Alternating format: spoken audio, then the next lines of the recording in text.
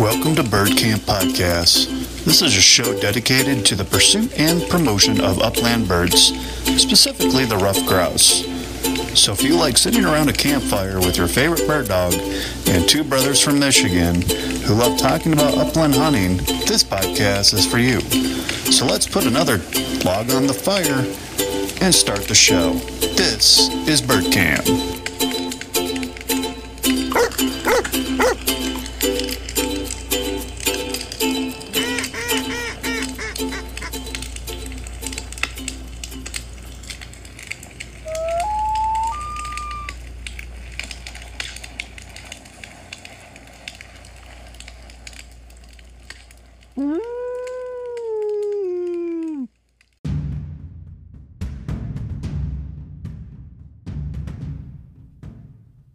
Welcome to episode 7.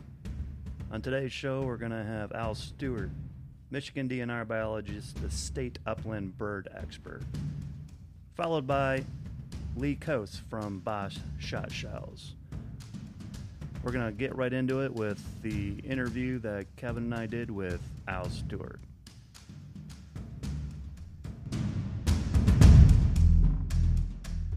Well, welcome into Bird Camp. This is Kevin and Matt from the Bird Camp podcast, and this morning we have Al, the biologist from DNR. And correct me if I'm wrong here, Al, and why don't you introduce yourself? Yeah, I'm Al Stewart. I'm the upland game bird specialist with the Michigan Department of Natural Resources. So, where are you based out of, Al? I'm based out of Lansing, Michigan. Oh, well, us Michigan fans say too bad, but not last week. So, yeah, it was a rough week for us. But, and how long have you been with the DNR? I started as a student in 1970, so this represents my 50th year of being involved with the DNR in some fashion or another. Well, I just finished 35 years in my career track, and I thought that was a long time. So I think you've got some expertise, and you're also a bird hunter from what you've told me on email, correct? Yeah.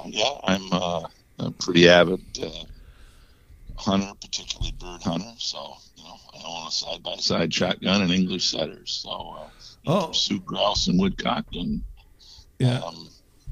Excellent. My brother's English setter is laying on the carpet right next to us because we figure if we're having Bird Camp podcast, you got to have a dog here, right? It just makes sense. So she's actually laying at my feet right now. So I've got 3 setters at my feet and 1 lab right now. There you go. What kind of side-by-side do you shoot? Well, I shoot a fox, and then I shoot an over and under Beretta.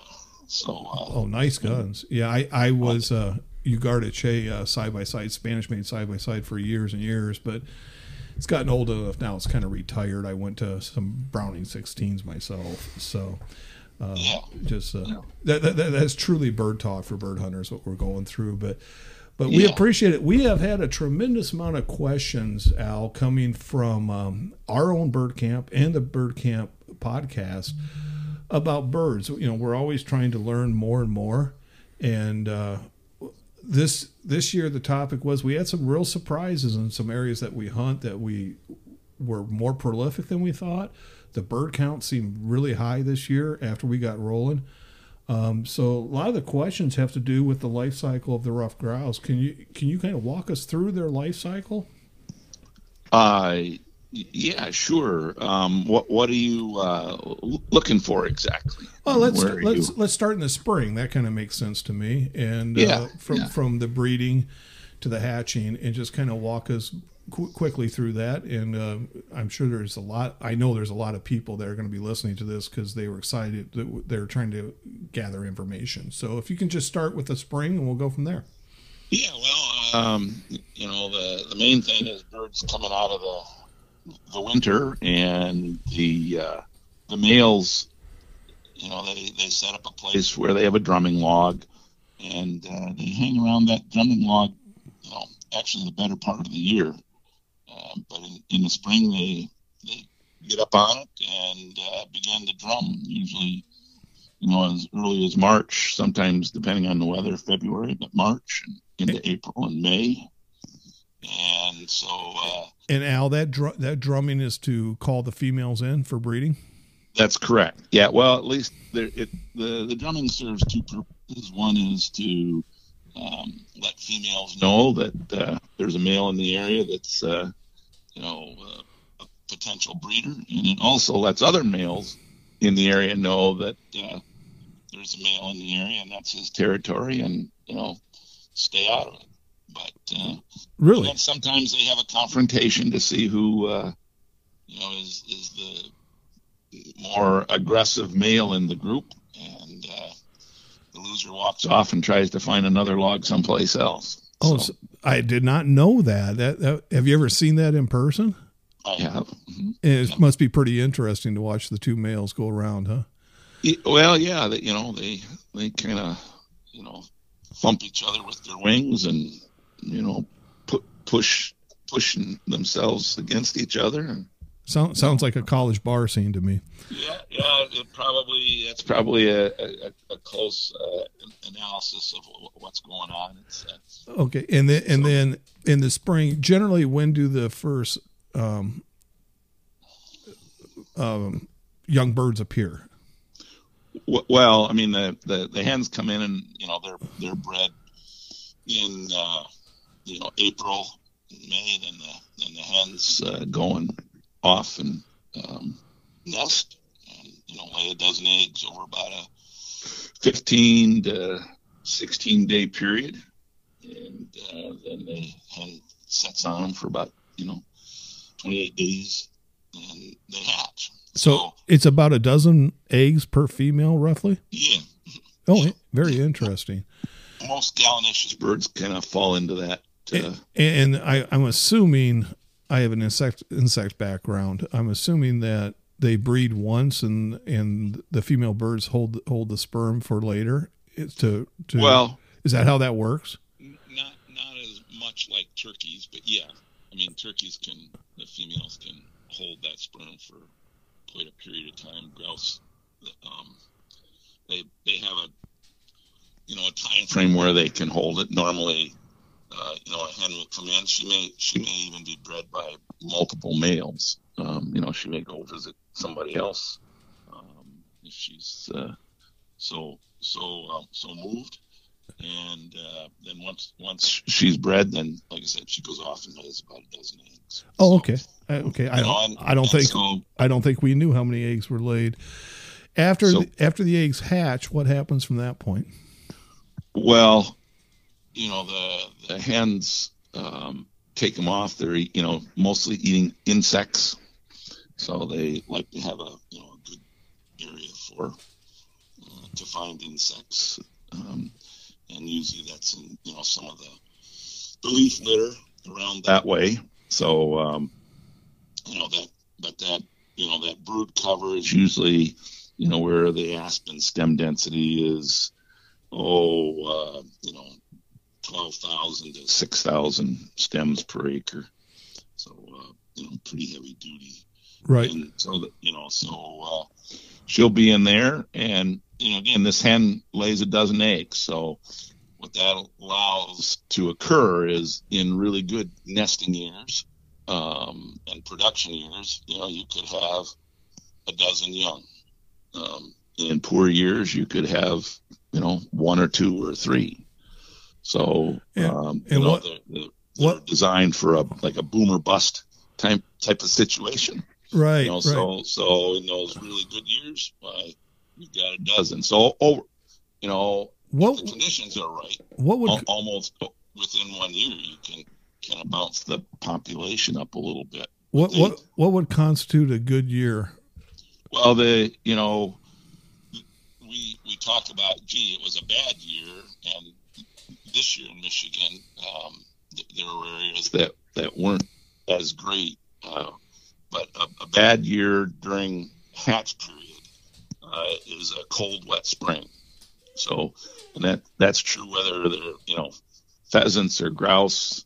A cold, wet spring really impacts ground nesting birds like that. So, okay. This spring we had a little cooler, but we had heavy rains, and with that we some of the dams washed out, so it was a pretty big deal.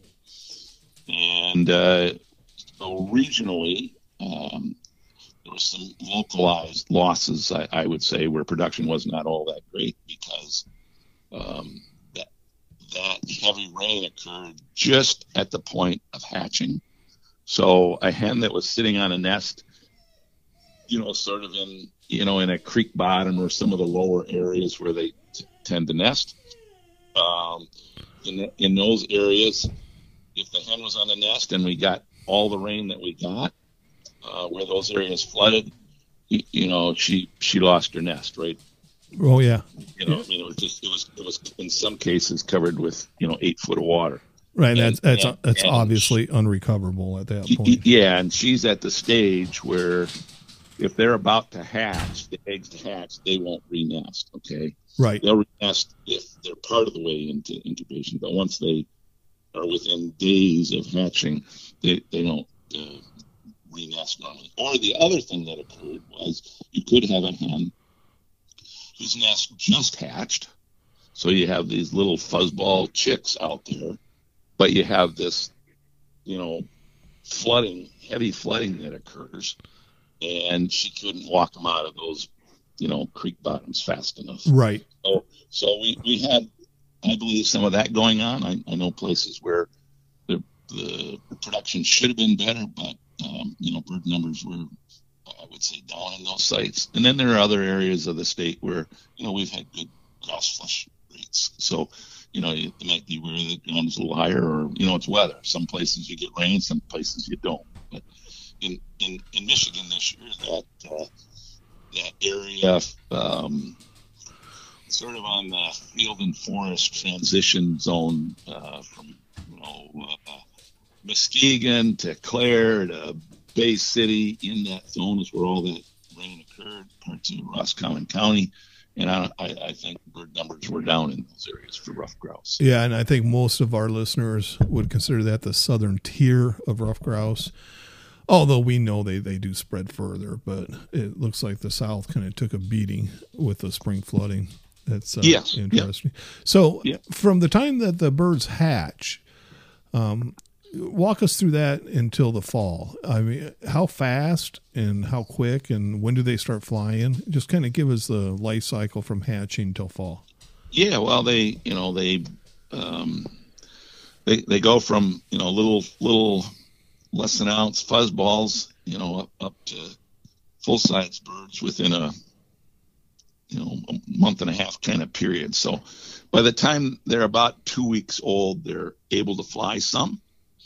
So whether you hunt ruffed grouse or not, there's a fairly high mortality in the front end. I mean, their life expectancy, ruffed grouse or even turkeys for that matter, is 18 months, whether you hunt them or not. And the majority of that mortality occurs, within that first 2 weeks of life when from predation. From predation. Yep. Right. Mm-hmm. Yep. So then they, they're going along, eating bugs, growing fast. And then, by September, they're, if they hatched in May, then they're, getting right up there in size. Sometimes on September 15th, folks talk about short-tailed birds. A lot of times those are late nesting birds or late hatches, so they haven't completely matured by, the opening of the grouse season on September 15th. And once they reach towards adulthood or pre-adult, which is getting towards September, what food sources are they looking for primarily? Well, they start to shift over a little bit into the, eating greens. So you'll have them eating, beginning the clover as well as bugs. Then usually as you go into the fall, that's when they start eating the fruits. And so as hunters, that's what we look for is, where are the fruits? And that's our camp has our camp has a theory, Al, that they're on the fruits early in season and the berries, and then they migrate. So what would be the next food source if our theory holds any water at all? Yeah, well, usually on September 15th through the 1st of October, I mean, you'll see the again, kind of some of the birds eating, like grasshoppers and beetles, earthworms, some of those. I found one with a bunch of aphids in too. And then about that time, though, is when they're focused on the greens. So strawberry leaves, wild strawberry leaves, clovers are pretty attractive. Right. And then it's during that time frame it's almost a straight vegetative diet. So they're pretty focused on that. And then usually about say the 1st of October, somewhere in there, they really shift over to fruits. Now, for me, the end of September, I usually find them, in like raspberries, the raspberry, little red wild raspberries. So they like that. And then they'll again kind of start to shift over as the gray stem dogwood fruits begin to mature off. They really like gray stem dogwood. Right. Yeah, we saw that this year pretty heavy. Yeah. So if you're in a place that has that, then that's good. Unfortunately, this year throughout a lot of the state, fruit production was very poor. So we had to have heavy frost early, and then again, some of the rains that occurred happened just at the point of pollination. So there were a lot of fruit-bearing shrubs that did not produce very well. So things like hawthorn, gray stem dogwood. I always look at it, and if I'm there in early October and look around and see that autumn olive, which is a non-native invasive plant that isn't really good, but for rough grouse, it's grouse cocaine, and they love autumn olive, and it's usually a very consistent fruiter, which is what makes it an invasive plant. But grouse like it, but when I'm in the woods and I don't find a lot of fruit or no fruit on autumn olive, I know something bad happened. And because it's usually very prolific. So people this year didn't see a lot of fruit on autumn olive. They didn't see a lot of gray stem dogwood fruits. They didn't see much on the way of hawthorns.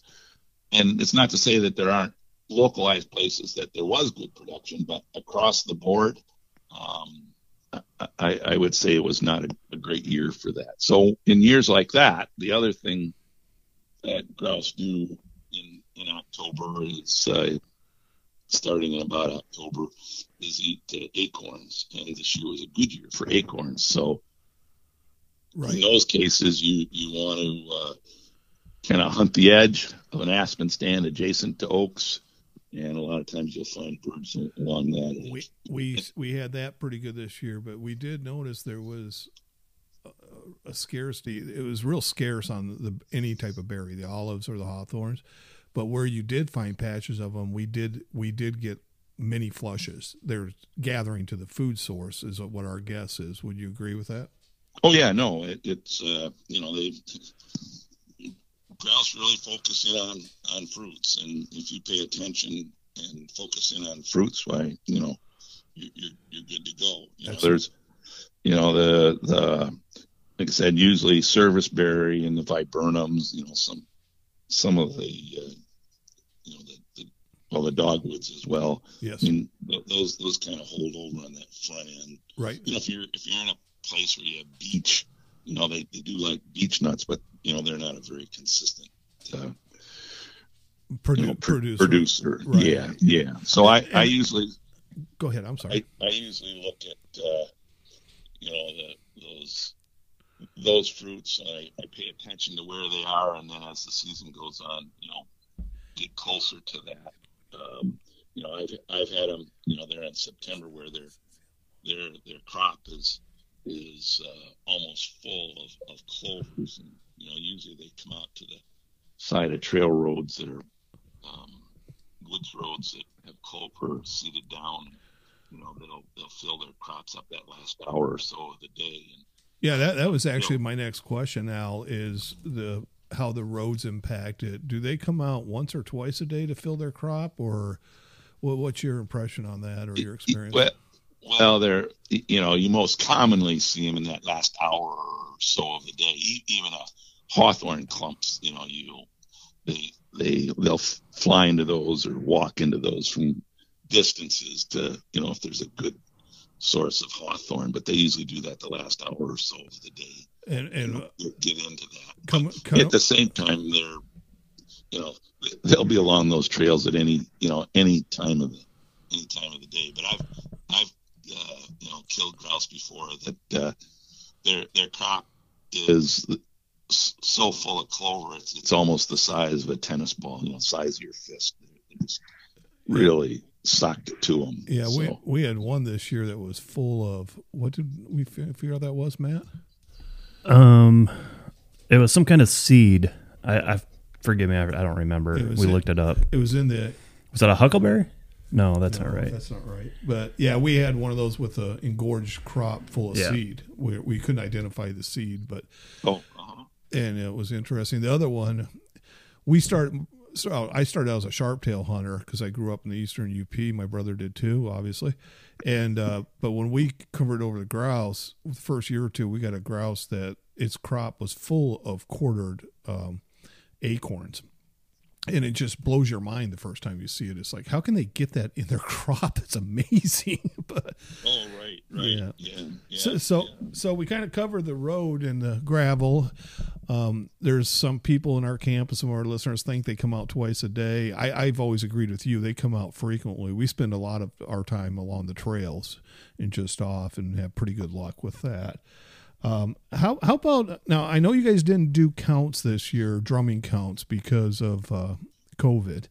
But what is your impression? Which is a bad thing to ask a scientist. I understand as a quasi-scientist in my former career. But what do you think? The numbers were up. You think? I know it's regionally different, but do you think the rough grouse numbers were pretty good this year across?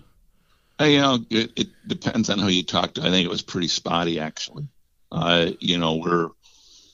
We should be coming up into the peak years. Probably for Michigan, the peak should be 2021, I would say. But we've just had some unusual weather conditions that are outside of the norm. Right. But it's so on a 10-year cycle.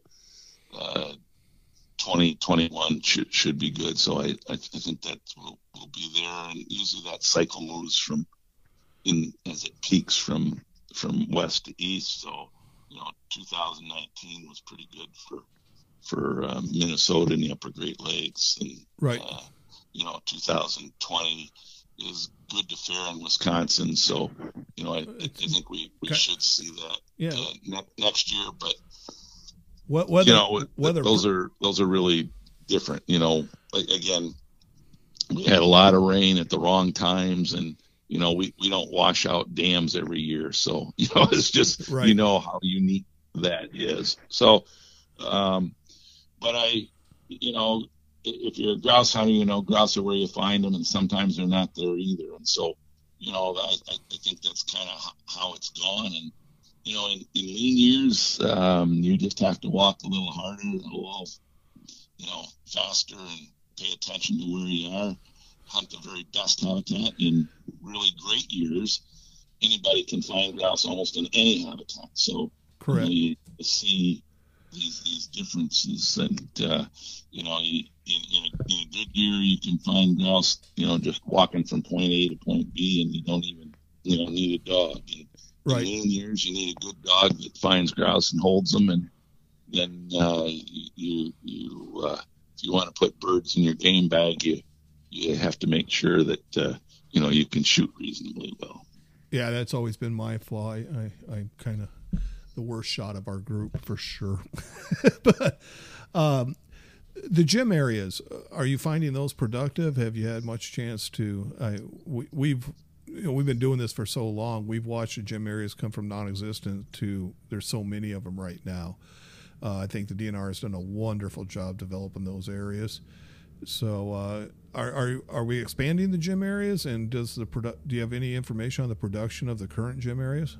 Well, yeah. I mean, the grouse enhanced management sites are, a good place to look for grouse. It's a good starting point as well. We picked them originally because they were really good grouse habitat, and I've had a lot of people say, "Gee, Al, you guys picked my secret spot." And now, you've told everybody about it. Yeah, you actually nailed one of ours, the one down there, Everett. We've been hunting that for 25 years probably. We popped in there 3-4 years ago. It's like, oh, it's a gym area. I didn't even know. Yeah, so the reality of it is that it may have been your personal secret spot, but the reality of it is it wasn't anybody else's secret spot. I mean, it's good habitat attracts grouse hunters. Yeah. And we call it our secret spot, but even our most secret spots, you see shells on the ground and footprints and dog prints. We all know it's not our spot. It's just a good spot. Yeah, right. So there are places like that, and so the GEMS, is designed to really help people understand what good grouse habitat is and partner people up with local businesses, to let the local businesses know that, hunters bring money to the local economy, and then also to allow people to, get out and be able to hunt. If you're a prairie grouse hunter, from the Dakotas, you may not know what rough grouse habitat looks like. So you can come here and you can go to a GEMS and you can see good grouse habitat. And then you partner that up with our My Hunt, with our mapping program, that you can get that's online, that shows all the different habitats that we have on state forests and some of the federal forests, and then all the public lands and the cover types, and then we color code it. So if you look at that and you see yellow, that's aspen, and then it tells you, the size and density of the aspen. So from the comfort of your own home, 24/7, you can locate your own secret hotspots, and then use the program to GPS coordinate the spot that you want to go to, 5 miles from the nearest road. Nice. So, those are, that's what's available. So if you partner that up with GEMS, then with the GEMS, you can go in, you can actually physically see what good habitat looks like. And then now you have an eye for it. Now you can look on My Hunt and say, or drive around, or however you want to do it, and find similar habitat. And now you can expand your hunting base and be able to, get into it. The other thing that GEMS does is, it has sort of the trails that run through it, that, it's foot traffic only. And so you don't have to worry about your dog getting hit by an ORV if it crosses the trail. And the other part is, if you've never hunted grouse before at all, or hunted at all, you can go to a GEMS. And a lot of people are afraid of being lost in the woods. So with this, you can walk along the trail or walk off to the side of the trail in the aspen and walk through there and find grouse and woodcock, and feel comfortable. So you can do that, and that's great. So that's that starting point. And in the process, again, you're seeing what good habitat looks like, and now you can look for other places. The other part of it is that if you have a young family, you may want to go out, but you're not taking the kids through the thick grouse woods. Mm-hmm. I mean, even there's a lot of people that don't like to walk through the thick grouse woods. So if you do that, someone can walk on the trail, you and your dog can stay off to the side.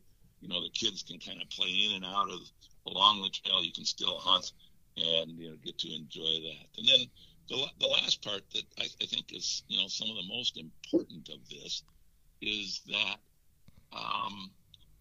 hunting is really a quality of life issue for many people. And as people begin to age, you know, getting into the woods isn't as easy as it once was. So, you know, if you, you know, have a hip replacement or a knee replacement, or you're just, you know, it's a little harder to walk through that thick aspen stand like you used to, but you still, your quality of life is based on hunting and hunting grouse and woodcock and running the dog. You have the ability to walk the trail, run your dog into the woods. If the dog goes on point, you can work your way to the dog on point, and you get to do that. And you can walk along the trail till, you feel like you're ready to turn around and come back. Yeah. So you can, Al, you can do that. You got my brother making fun of me because I'm older. Yeah, would you agree with that, Kevin? I would agree with that 100%. But I phrase it differently in our bird camp and on the air. I phrase it as it's a gentleman's sport. That means you walk the trails. And, yeah, right. And it's really an age thing, as you and I both know. Al. Might have something to do with your artificial ankle, knee, hip. And knee. Yeah. But I tell you, I'm going to do this sport until they drag me out. They're going to have to drag me down the trail. That's what I'm telling you, because I just love it. Let me ask you this.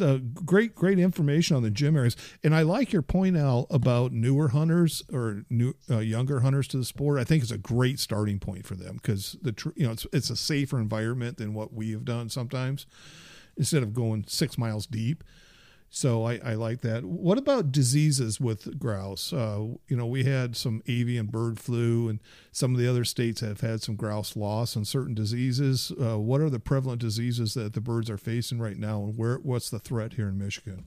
Oh, they've always been faced with some sort of issue from time to time, and they're just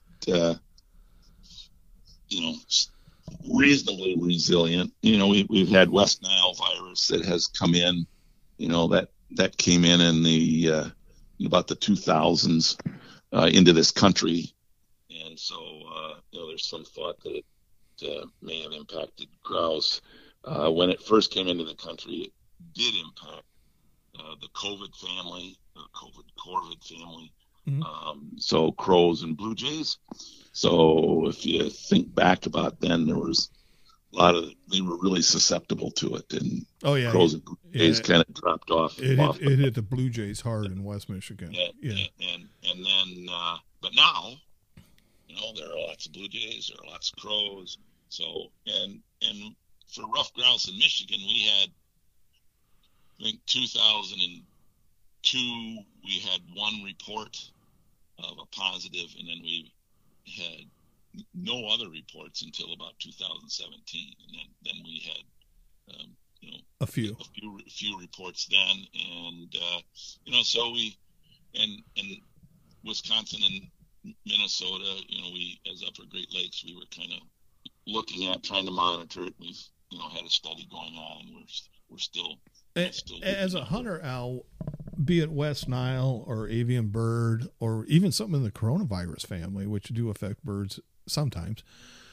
When you look at all this, what should a hunter be looking for if they're suspicious? What would be the signs? Would it be emaciation? Would it be behavioral?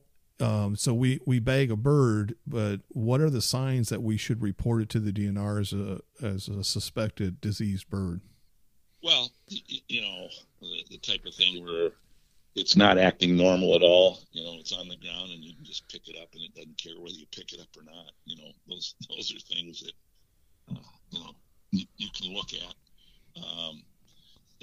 As far as, how thrifty a bird looks, usually if they're, emaciated, who knows what happened there. They could have caught a couple pellets from somebody, on September 15th, and by December 1st, they're declining, wasting away. Yeah, wasting away. But, so, as far as the thriftiness of it, when we were examining birds for the West Nile virus, there was some couple of birds that came in, and before they did the test on them, there was one bird that was really, no meat on the breast kind of thing, and then there was another bird that was really quite plump, and so they took pictures to show the difference between a bird that's a good point. Maybe sick and from West Nile and one that wasn't. Well, interesting enough, when the test came back, the plump one had it, West Nile virus, and the sickly one did not. So looking at a bird and saying, well, gee, it doesn't look thrifty. Right. So it must have West Nile virus, or it's because of West Nile virus. So may not be the way to go with that. So we would categorize it behavior first, or second thing, any physical characterizations that would be abnormal. And at that point, you just hit a great point that I didn't think of, is to take a picture of the bird and send it to you, or send it to the DNR. Obviously, we don't want to flood you with things, and wait and see if they want to see the bird. Is that a correct process, just roughly? Well, yeah. I mean, if you have, like I said, if you find a bird that is sickly looking, I mean, it just doesn't act normal at all, and you collect it, you can collect the information, the date, where you found it, all of this, and then get it into any of our DNR wildlife offices, and then we send it to our wildlife pathology lab, diagnostic lab at Michigan State University, and then our pathologists look at it and examine birds. So that's what happened with the West Nile virus. That's how we found some of these, is people were out running their dogs or out in the woods like the first couple weeks of September, just kind of training out there, doing what they normally do in preparation for the season, or even just getting into the season the first week. And gee, they found like a dead bird, fresh, kind of laying on the ground, or the dog brought back a grouse, right? Or, they were just standing there like in a stupor. So we hunters found some of those. They turned them into us, and then we looked at them, and some of them tested positive for West Nile virus. And so I'm sure in 2017 something happened. I don't know exactly what it was. There's insects that cause some of the mosquitoes that cause the West Nile virus to spread, and conditions may have been just perfect for that. It's a later hatching mosquito, and that may have been what occurred. What's again interesting to me is those same types of hunters who are training their dogs are out there, have been out there since 2002, when we had the first positive grouse with West Nile virus. That's been going on ever since then, and it wasn't until 2017 that all of a sudden, here were a number of birds that were found. So, and we haven't had much. No, it must be statistically irrelevant based on the growing population of grouse in the state today. So, there's just a lot of things, again, that can happen to them. As far as grouse goes, sometimes you can find them where, they have the external parasites on them, like lice or mites, right? That could. Yeah, and I harvested some problems. I harvested one about 20 years ago, or we did. I don't know who took it. That was full of some type of intestinal parasite. It looked like a flatworm, actually. Oh yeah, yep. Mm-hmm. Are those flukes? Is that right? Well, some of them are, just the normal worms. Right. Roundworms, Toxicera family or something, right? Yeah, exactly. Things that they, can come up with that. Yeah, okay. Hey, we're going to cover a couple more quick ones here because we've eaten up a tremendous amount of your time. You've been a very valuable. I know we're going to get a ton of feedback because I don't think you realize it now, but you're giving information that everybody wants. And well, good. the spruce grouse. We've heard from some of the Facebook pages that you're probably looking at as everybody else is, but we also heard it from some of our listeners that, especially the western to central UP, they're seeing spruce grouse up there. Do you have any information on that? Well, there's always been spruce grouse up there, so that's nothing really out of the ordinary. Spruce grouse are, kind of called fool hens a little bit because you can really get close to them. Yeah, I know the Ojibwe tribes of northern Michigan, that I can't remember the actual term, but they're basically in their language called dumb birds because they can hit them with a stick. And I don't recall that term, but yeah. But is the population growing with the spruce grouse? Because they're like rough grouse. I mean, they have they do well, sometimes, and when the conditions are right, they do good, and when they're not, they're kind of maintains a population. So how can a hunter, without the science training you've obviously had, and I've had some, how do you differentiate between a spruce and a rough grouse when you're hunting? Well, if they fly, they're a rough grouse. Good answer. Yeah, that was making it so non-scientific. I actually appreciate that because I do the same thing you do. I launch into science sometimes. So, yeah. What's the DNR bounty on turning somebody in that shot a spruce grouse? Yeah, there's a pretty good reward. Yeah. It's illegal. Oh, it is illegal. Yeah, okay. Last time, well, it's illegal to shoot one. It's not illegal to turn somebody in who did shoot one. There's even a reward, Yeah. I'm sorry, a little humor there. My brother's kind of a funny guy. Last topic. As I mentioned earlier, we grew up partially in the eastern UP, right in the middle of sharptail country. In fact, I never hunted rough grouse until I was probably 30. Didn't have to. We had sharptail plentiful anywhere. Of course, the DNR closed that season. How's the sharptail looking? I haven't seen a lot the last 3 years. I haven't spent a lot of time looking for them, but what do you know about the sharptail? And they're doing pretty good. We especially the east end of the UP, we have the season on them. So it's good hunting, and we leased up.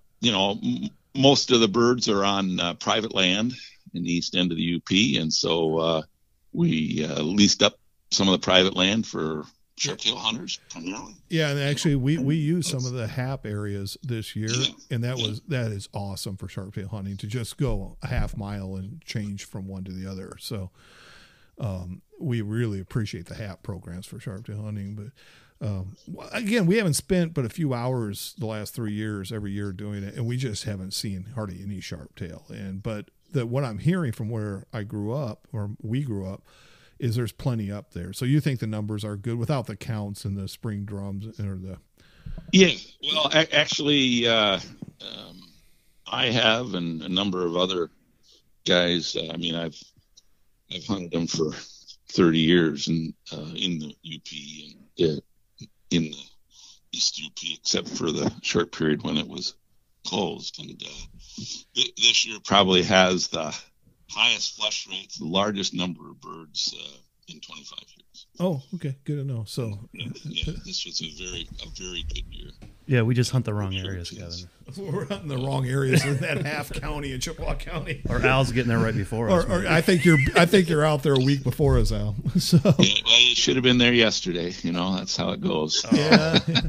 Well, I they're call sharptails, and we the season is.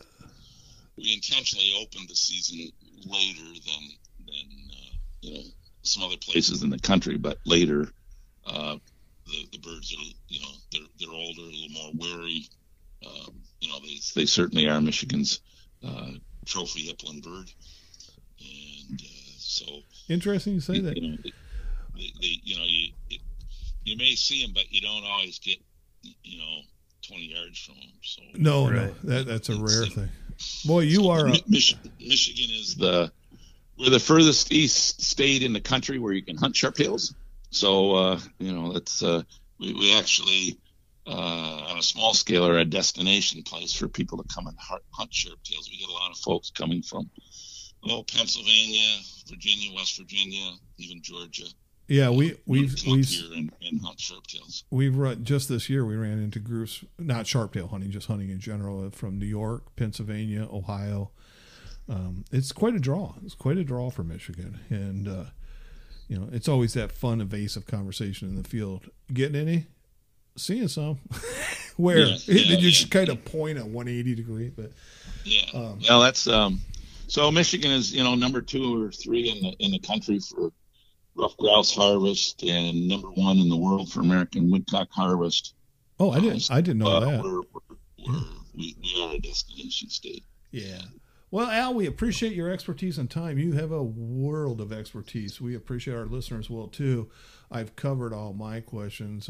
I think you referred to it earlier, but fishermen call the muskie the fish of 10,000 casts. Well, I think grouse are the bird of 10,000 steps, and we appreciate everything you've given us here. And we call our listeners the Covey. So welcome to the Covey, Al. We will be posting this in the next few days. Anything you'd like to add for our listeners?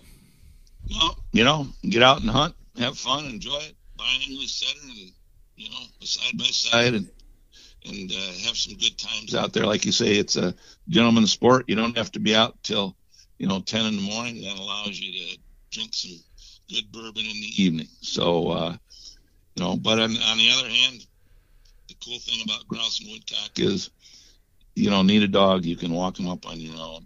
You don't need a side-by-side shotgun. You can use a single shot. My first grouse was with a single shot. Yeah, so was mine. Yep. So mine was a single shot 16 that my brother has, I think, in his safe right now. And you're exactly right. That's a good last point. For Michigan residents, it's a sport of $14 and a single shot gun and a good pair of boots, and you're there.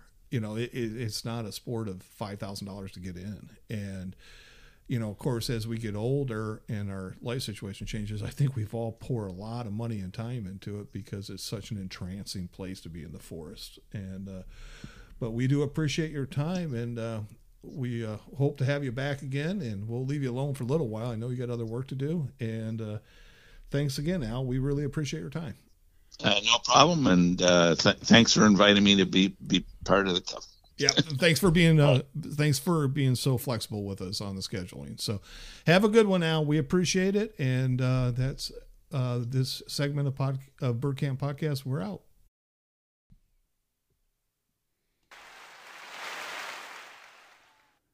All right, thanks, Al. That was a great interview. What do you think about that, Kevin? That's a lot of information. It's a lot of information. Al, obviously being a scientist, a biologist, it really pertained to me, and I know some of our listeners, can get pretty technical. But I got out of it what our listeners have asked, focusing on the bird, the life cycle, the food source, and why they do certain things. I think that is immensely helpful. Hopefully, we can retain that information and use it in the future. Sounds like he has an immense amount of experience hunting. What did he say? 50 years? Yeah, 50 years. Well, yeah, that's as old as you are. Right. I want to apologize. I think we had a little bad phone connection. It actually sounded pretty good when we recorded it, but I went back and listened, and sounds like maybe one of our carriers was in and out a little bit, but hopefully you guys can hear that okay. So next, we moved on, and we got some feedback from one of our Facebook, somebody gave us some feedback on Facebook about Boss Shot Shells. So we did an interview with Lee Coase is his name. Yep. And I don't know, you want to talk any about that and get a little preview, or what do you think? Yeah, first of all, they're a Michigan-based company. That's cool. And in talking with Lee, he's a bird hunter, and he grew up in Minnesota. We won't hold that against him. But when we look at the whole thing, it was very interesting, and it came out of Facebook. It also came out of our own bird camp. Right, we had some conversations about that. Yeah, and so I thought it was very interesting. It's got me thinking. In fact, you and I talked about it for several minutes after we ended the interview. I think our listeners will find this fascinating. Technology changes, times change. So I thought it was an excellent conversation with Lee. Okay, here we go with that interview. Stand by. Oh, yeah. Hey, welcome to Bird Camp Podcast. Our next segment, we have Lee Coase Lee Chose is with Boss, and we are going to talk to him for a little while here and talking about what Boss offers. And this was one of the huge topics around our campfires at night at our actual bird camp this year was shot, the different types of shot, and some of the remarkable things that are happening. So welcome in, Lee. How are you today? I'm good, man. Thanks for having me on. Oh, no problem. And you are a bird hunter, as you mentioned to us. I'm a major bird hunter. Yeah, we Avid would not describe my brother and I. No. And go ahead. For your listenership, or you guys, I mean, so the little idea. I'm 60 years old, and I grew up in northern Minnesota on a hunting and fishing lodge up in a little town called Big Fork, Minnesota. Oh yeah. That's right in the heart of like what I would consider some of the best rough grouse hunting in the country, and I still hunt them a lot. Do you? And I hunt them all. Was there any sharptail in that area of Minnesota? Northwest there's sharptail up along that border country. Up near Fargo. Yep. Yeah. And north, like up, there's a couple towns that are up around Thief River Falls and west over towards right on the Canadian line. And that back in the day, it was a lot better sharptail country than it is now, but they are improving. And like, I'm sure you guys have heard, the sharptail numbers and the Hungarian partridge numbers and wild pheasants are really doing good in South Dakota and North Dakota, doing great on the prairies of Canada. So yeah, that's optimistic. Sure. So as I was saying, we had a lot of conversation, and I have to confess, we're about the same age, you and I, and we hunt with a pretty wide group of people, some scientists, and various other professional occupations. But the one person that I've hunted a lot with outside of my brother sitting here is, we call him Doc. He's a veterinarian, and he's always bugging me about, what are you shooting today? Well, I'm the old guy, and I reach in and I have purple shells and green shells and 4s and 8s, and he just shakes his head. He was the one that really wanted us to talk to you, actually, that and a few other listeners. So what advances are being made in the ammunition that we carry as bird hunters? Well, I mean, do you want me to talk about like shot shells in general across the board, or do you want me to talk Boss? Start with shot shells, and please go into Boss, because that was a big point of our conversation. Okay, well, shot shells, I certainly don't want to get into other manufacturers' reasons for doing whatever they do. I don't want to go down that road, but there is some major advances in shot shells, in my opinion, especially when it comes to non-toxic options. Most non-toxic options are cost prohibitive for average people. And Boss is really concerned about the average people, habitat conservation, and no tox for sure. Like, we'll do whatever we can to make the very best alternative to lead to help get lead out of the environment. And that's based on the toxicity of lead in the environment. Yep. I mean, we'll get the odd rebuttal, once in a while somebody will go, oh, if you shoot lead out into the woods or whatever, it doesn't matter. It doesn't make any big deal. Or, I mean, I suppose you could argue that, but I can also make the argument that one ingested lead pellet is enough to kill a wild bobwhite quail or a wild rough grouse. So I look at that and I'm like, well, come on, man. We've been doing this long enough. We've removed lead from paint, from gasoline, from all kinds of things. But yet, as sportsmen, and especially us being the original conservationists, I'm like, man, if we don't champion this and we don't do this, I mean, who's going to? So that's one of the big like narratives behind Boss would be like this unleaded initiative we have, where we really would like people not going to hit anybody over the head with it or but it'd be nice to like get the message out there where people know, well, hey, yeah, I mean that, I don't know, when you bring it up that way, it does make a lot of sense. So, well, one thing I think about is volume. You know, you think a few pellets of lead, but I think about my hunt this year. I racked through a lot of 16 gauge lead because I'm an awful shot, obviously the worst shot of our group. But I went through not quite 2 boxes in a week, and that's a lot of, when you just stack those up in boxes, that's a lot of lead. I mean, and it's spread over hundreds of acres, but it's still a lot of lead. So what technology are you using to get away from lead? Well, the maker of this, I'm the dude behind the brand and marketing and narratives and helping push narratives and story.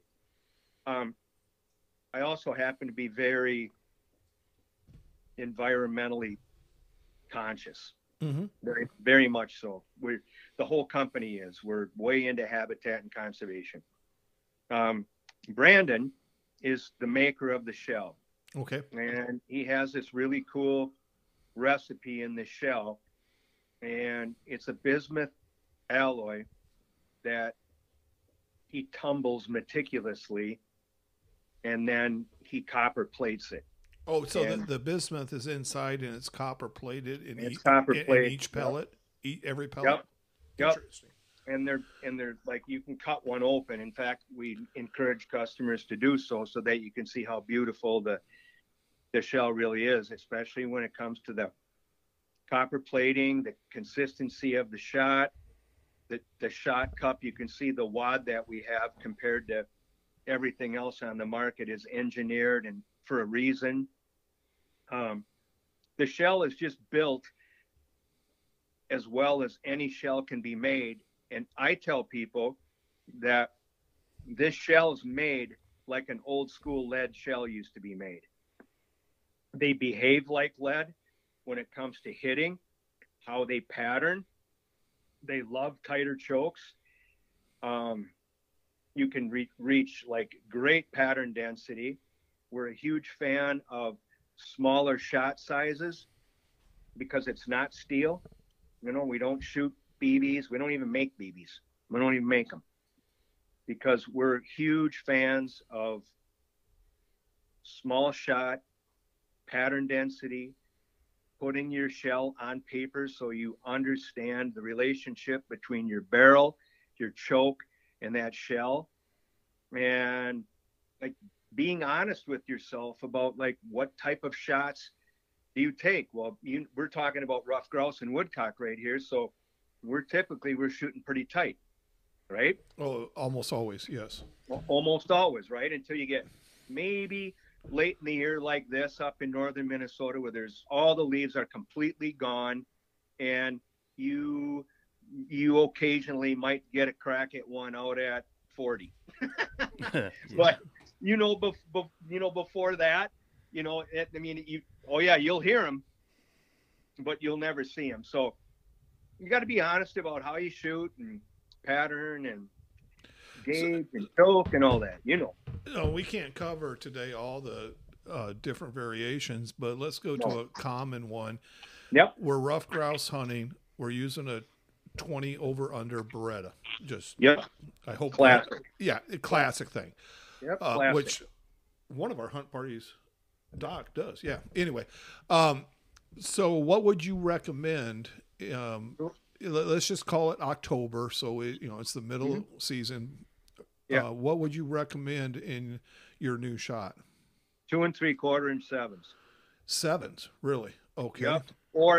And next year, I'm speaking for Brandon here.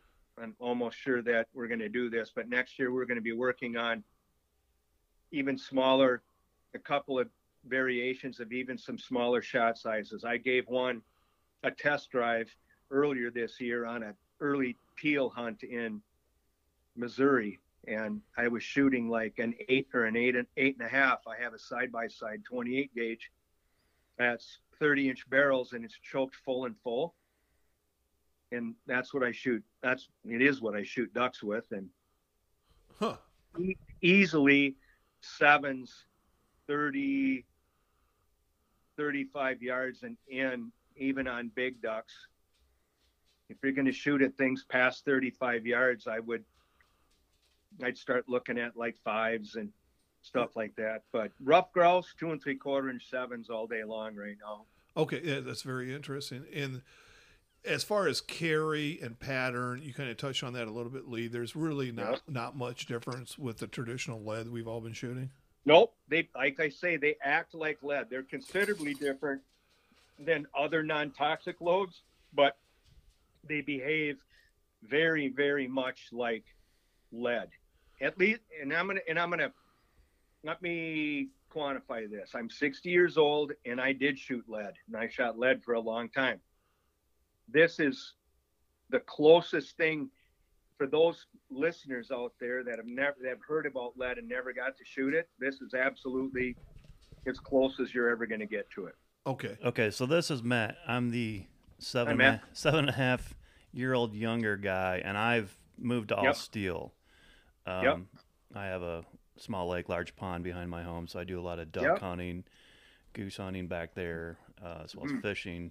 So, I mean, I don't want lead in that water because it migrates into not only nature, but into my well water, and my dogs drink out of that pond. So, yeah, I'm with you on that, but I primarily shoot steel. What's the benefit of me switching to your shot from steel? And I used to shoot lead when I was younger, like you guys did, and I know lead shoots further and straighter, and I seem to get a lot of bends with the steel and ricochets in the woods.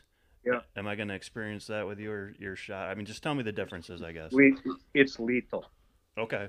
The lethality of it, the impact of it, no question about it, less crippled, more recovered birds per shell shot. Oh, that's very important for our topic, rough grouse. Yeah. Yeah. Oh, I mean, you know how hard we work for roughs. Yep. And when you knock one down and you can't find it, let's say you're one of the people that hunts roughs and you don't have a dog, which there's a lot. Right. There's a lot of, right? Yeah. Yeah. My dog's actually sitting on my lap right now as I talk to you. So. Yep. Mine's laying on the floor right by me. But what I'm saying is, I mean, when you knock a rough grouse down and you can't find it, I mean, it hurts. Yep. Oh, yeah. That's the worst. I mean, if it doesn't hurt, you should get out of the sport because exactly. Yeah. It's awful. Well, that's the way we feel about everything. Ducks, geese, pheasants. We don't. To us, they're no different. We don't make a distinction between a mallard duck or a rough grouse and a $200,000 sheep tag. Right. We think you, me, us. We owe it to them to do the very, very best we can to make clean kills or clean misses. And I want to be clear with that. There's nothing wrong with a clean miss. That's why we preach like tight chokes, patterning, so that you know exactly what your gun is doing, and reduce cripples. I mean, really work on that, Yeah. And I think, yeah. Let me ask this: you've mentioned chokes a few times. What in the example we use with the Beretta over under? We're not plugging Beretta. It's just the very classic and common thing. Oh, I have. Yeah. What choke would you recommend for rough grouse hunting? Icy. Improved cylinders. Yeah. Okay. Yeah. I would. I mean, again, you know how it is early in the year when there's, mid-September to maybe right before the beginning of October. You know how thick that woods is. Yeah. It's a jungle in some of our spots. It's a jungle. So even if you feel comfortable about really opening it up, I mean, you can, because you don't need that much pattern density on a rough grouse to kill a rough grouse. Right. They're not that tough. Right. Yeah. And so I actually saw my brother take a sharptail down with one BB in the eye. From 71 yards. That was a single shot lucky shot. That was a long time ago. It was his first grouse too. It was amazingly. It was like, that's unbelievable. Yeah. Okay, what about using your shells in like older vintage shotguns? Is that okay? They're good for everything.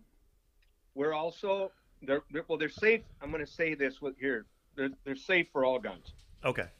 Good. Okay, with the caveat of old, vintage, very expensive English side-by-sides. Oh, That what? maybe why? Yeah. Because those guys worry.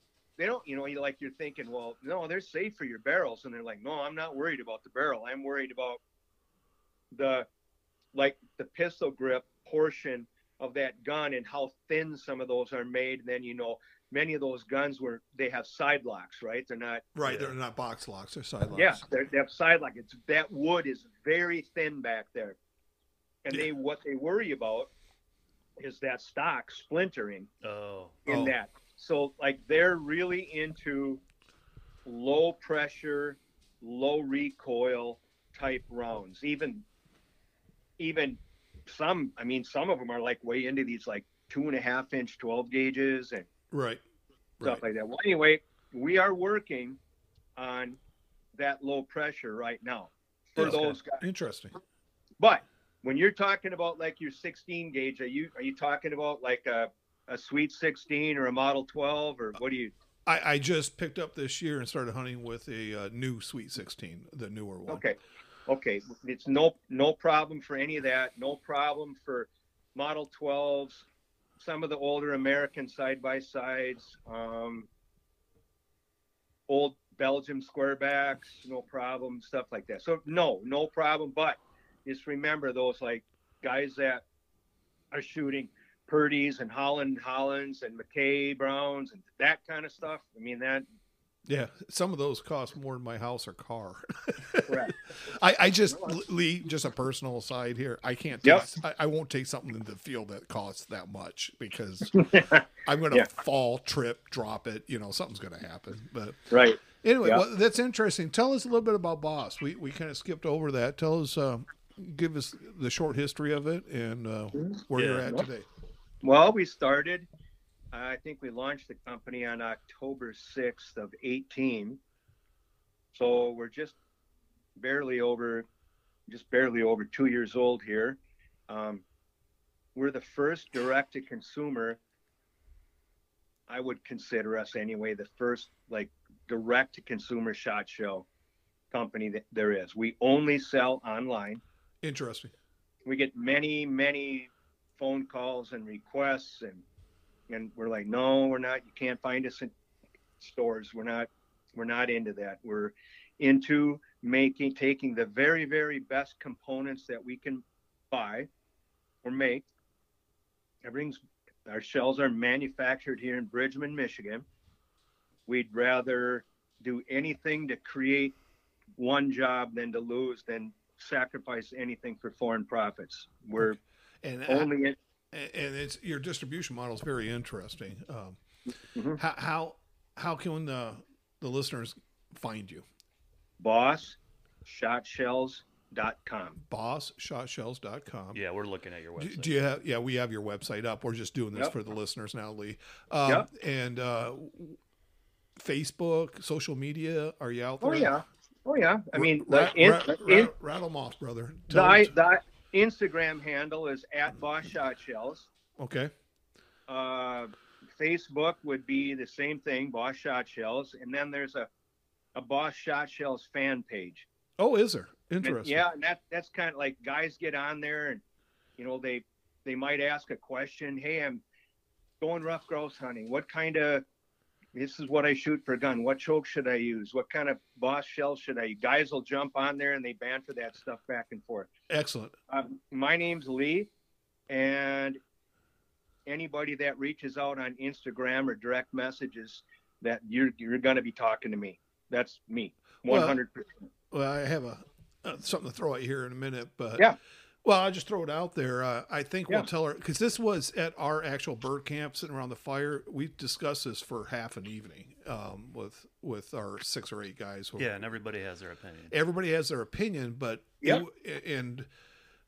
this probably isn't the most ecologically friendly group in the world, politically at least, but everybody has the same concern of what you're doing. because we know we're throwing a lot of lead, and you can tell by the shells in the back of the truck every day.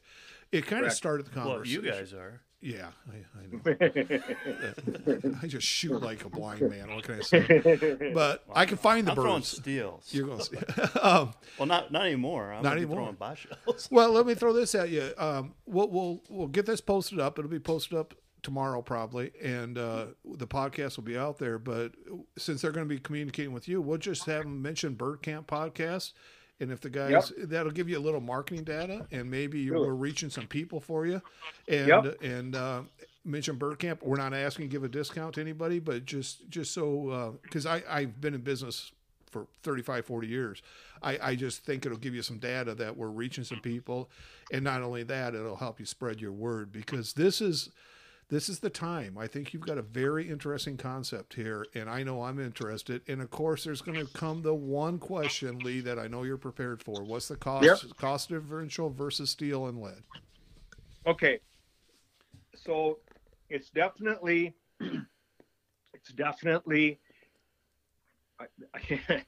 You might find my opinion here humorous. First of all, I don't like comparing anything to lead because I don't believe in lead anymore. But that's fair. For that listenership out there, here's what I'm going to say about lead. It's incredibly effective, and it's really cheap. That's what lead has going for it. Unfortunately, it's really toxic. Right? Mm-hmm. Okay, so there's no way to make our shell even direct to consumer without middleman markups for what you could make a lead shell for. So the shell you would be using to shoot an upland bird with is going to cost you about $1.20, I think $1.25 a squeeze. Okay. Now, in regards to steel, regardless of how cheap steel is, when the only time steel is cheaper is the day you pick the box off the shelf. From that point on, because of its lack of efficiency, it becomes more expensive the longer you have it, because it doesn't kill at the same rate a copper plated Bosch shell would. Interesting.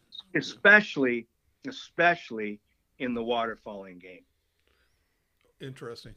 Okay. You gave us a target, and that's a pretty interesting target. Yeah. I'm going to tell you, I'm kind of the traditional old hunter and the electronics. My brother, obviously, he's engineering all this because he won't. Mm-hmm. I'm not even allowed to push a button in studio here because I'll screw it up. I am a grouse hunter myself personally. I don't hunt a lot of duck or goose. I mean, occasionally, but the price of the shell is. And to talk in business terms, there's no price sensitivity on shells to me. I don't look for the cheapest. I'm looking for a particular shot size. And being a 16 gauge guy, it's not easy. But I am not price sensitive, and you know that word. There is no price sensitivity with me with shells, because honestly, if I go through a box in a year, that's a lot. Because I don't target shoot hardly at all because I'm lazy and don't have the facilities. So I don't, with the ecological, which is huge. Yep. With the patterning, with everything you've explained today, I think it's a really good deal, and it's a very interesting thing for our listeners. And I know you probably picked up a couple customers just today, Lee. Well, I want your listenership to know that if they my name's Lee, and if they ever want to reach out to me through Instagram, just say, "Hey, I heard you on your podcast," and just ask me any questions you want. I'm always there for them. Okay. We appreciate that, Lee. Any other questions, Matt? No, not that I can think of, but thanks for your time. Appreciate it. You got anything else for our listeners or for us? Anytime. Okay. Well, we appreciate that. We'll probably get back with you. I think we'll maybe do this again next year before the season and try and get some people convinced. And hopefully maybe give us some feedback. If you get 3 or 4 or 5, 10, 50, 100 orders from Bird Camp, let us know. We'd appreciate to know that. All right. I'd love to let you know that. All right. Thanks, Lee. Appreciate your time. You. Happy holidays to you. Okay. Thank you. You guys too. All right. Bye-bye. All right, that was a good interview with Lee Kosa of Boss Shot Shells. So you ready to go buy some Boss Shot Shells, Kevin? I'm very interested. I don't see the price comparison being an issue because I don't, trap or skeet shoot. So a box of shells a year is about so that's kind of my point. If it's better for the environment and the animals, that's great. What's your thoughts? Well, for me, I mean, I do this podcast, I do upland hunt, but I also on my land deer hunt but I duck hunt, and you're required to use steel for that, and I've shot lead and I've shot steel. I gave up lead, I don't know, a few years ago.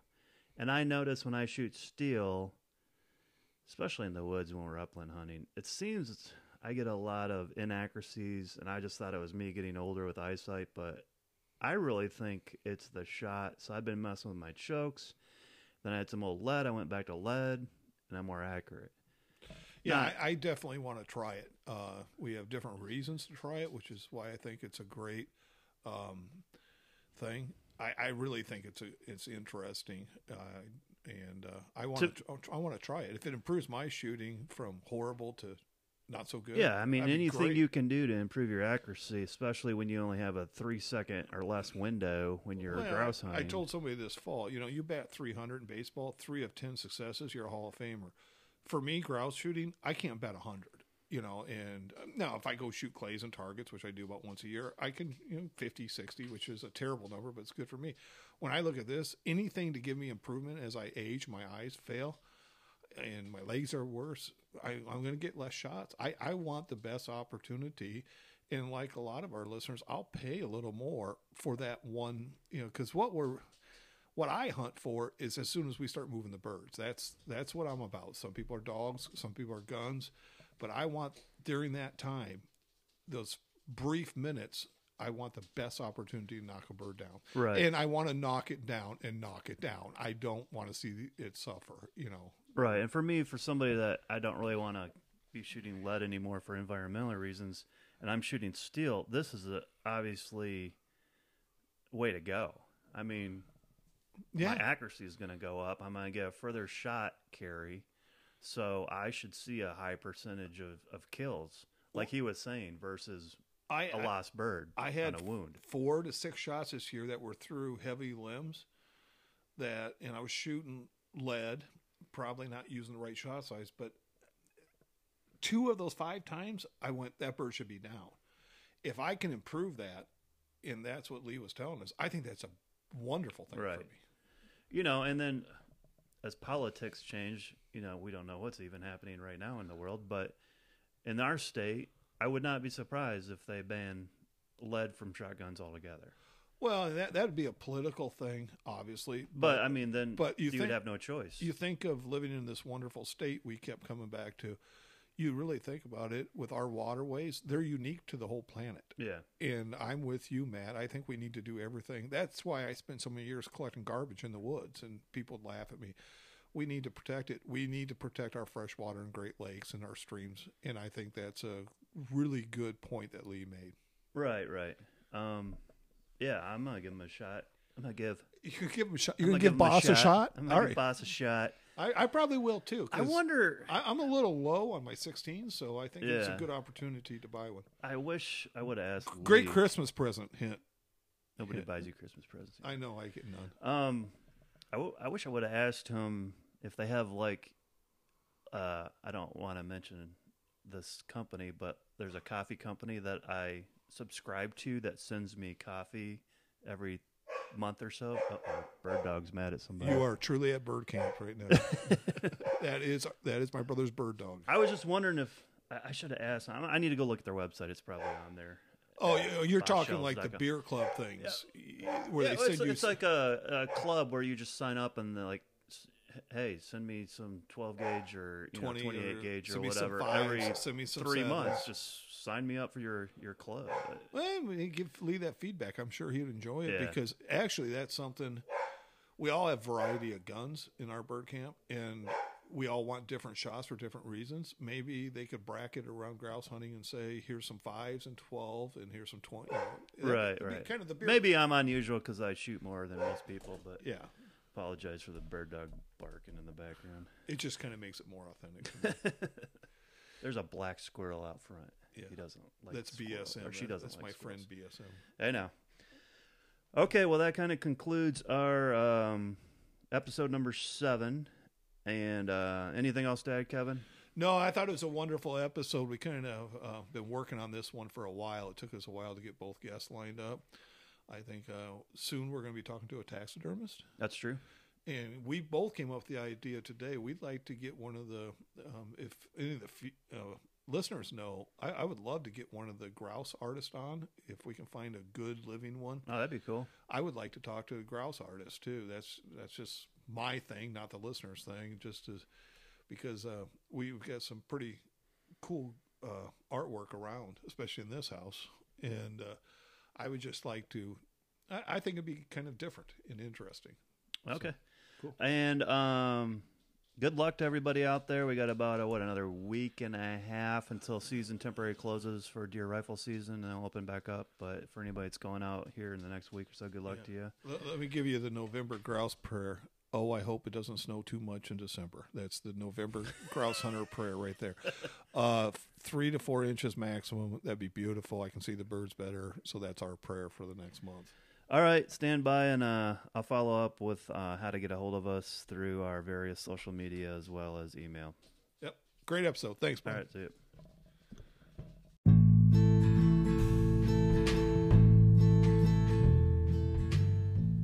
Thanks for listening to the Bird Camp podcast. If you'd like to get a hold of us and give us some feedback, which we would appreciate, please contact us directly at our Facebook page, or you can also contact us via email.